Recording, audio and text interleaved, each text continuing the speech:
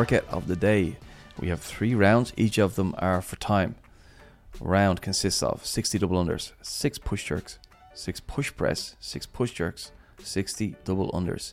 And we're going to start a new round every 8 minutes. This is a really cool workout. Yeah, it's cool. We were just talking about it there. The buy in, buy out of the double unders is a lovely little. You know the way double unders always feel good whenever you're fresh, and then they feel horrendous after doing something for a lot of people. And it's nice that there's not a lot of work in between them, but the barbell's heavy enough and the movements are just complex enough that it'll probably mess up that second 60 just the right amount. Just the right amount. Yeah. I love it. Is there a time cap on each round here? 4 minutes.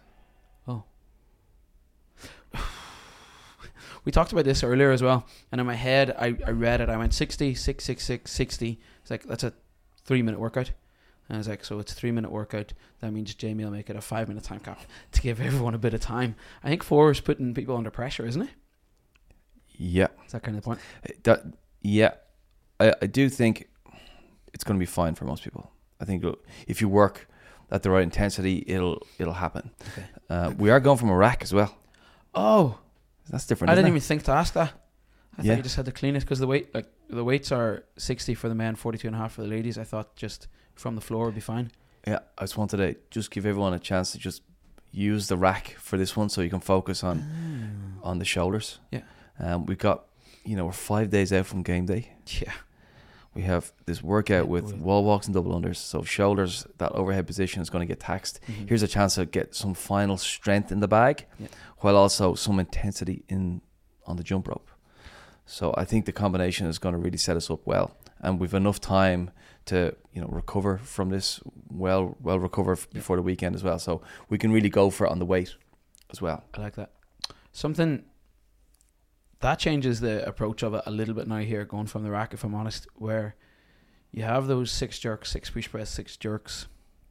If you're from the rack, that really incentivizes you to not put the bar down. Exactly. Yeah, you have to hold on for 18 reps now. I think that's the idea here. Okay. If you can.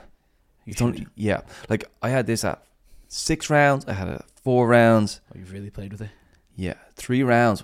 Really reduced the overall volume down on it. So it puts. So that we can really push on each round. We have lots of recovery as well. So I think digging in on the barbell would be one of the goals. Obviously, you'd probably avoid dropping it, because if you fail one, you have to drop it. Then you have to do clean it and all that malarkey.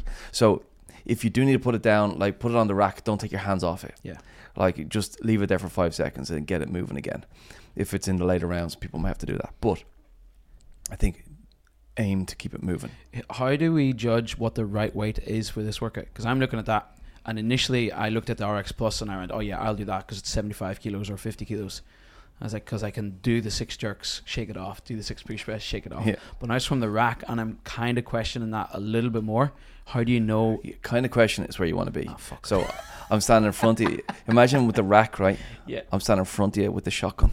Don't and you're like, don't put that fucking thing down. Okay. And you're like, okay, I will do my best. So in my head, here's how it kind of goes. You do your 60 double unders that are pretty smooth, pretty consistent. Then you do your 6 jerks, which are probably very snappy, very aggressive. Your 6 push press, which starts very aggressive with the press. Big drive. And maybe gets a bit sluggish. And just as that gets sticky, you go back to the jerks. You've got 6 to fight to death. Your drive and your sit becomes suddenly...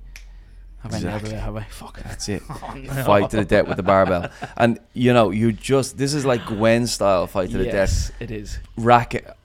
Go to your jump rope and finish him off now. So we want to put ourselves in that hole and then go to the jump rope. I had in my head, the rack, one of the reasons for the rack is I have the rope out in the middle of the floor. We get that, we run to the barbell, we get him, and then we got to run back to the rope. We're not just right at our bar doing this.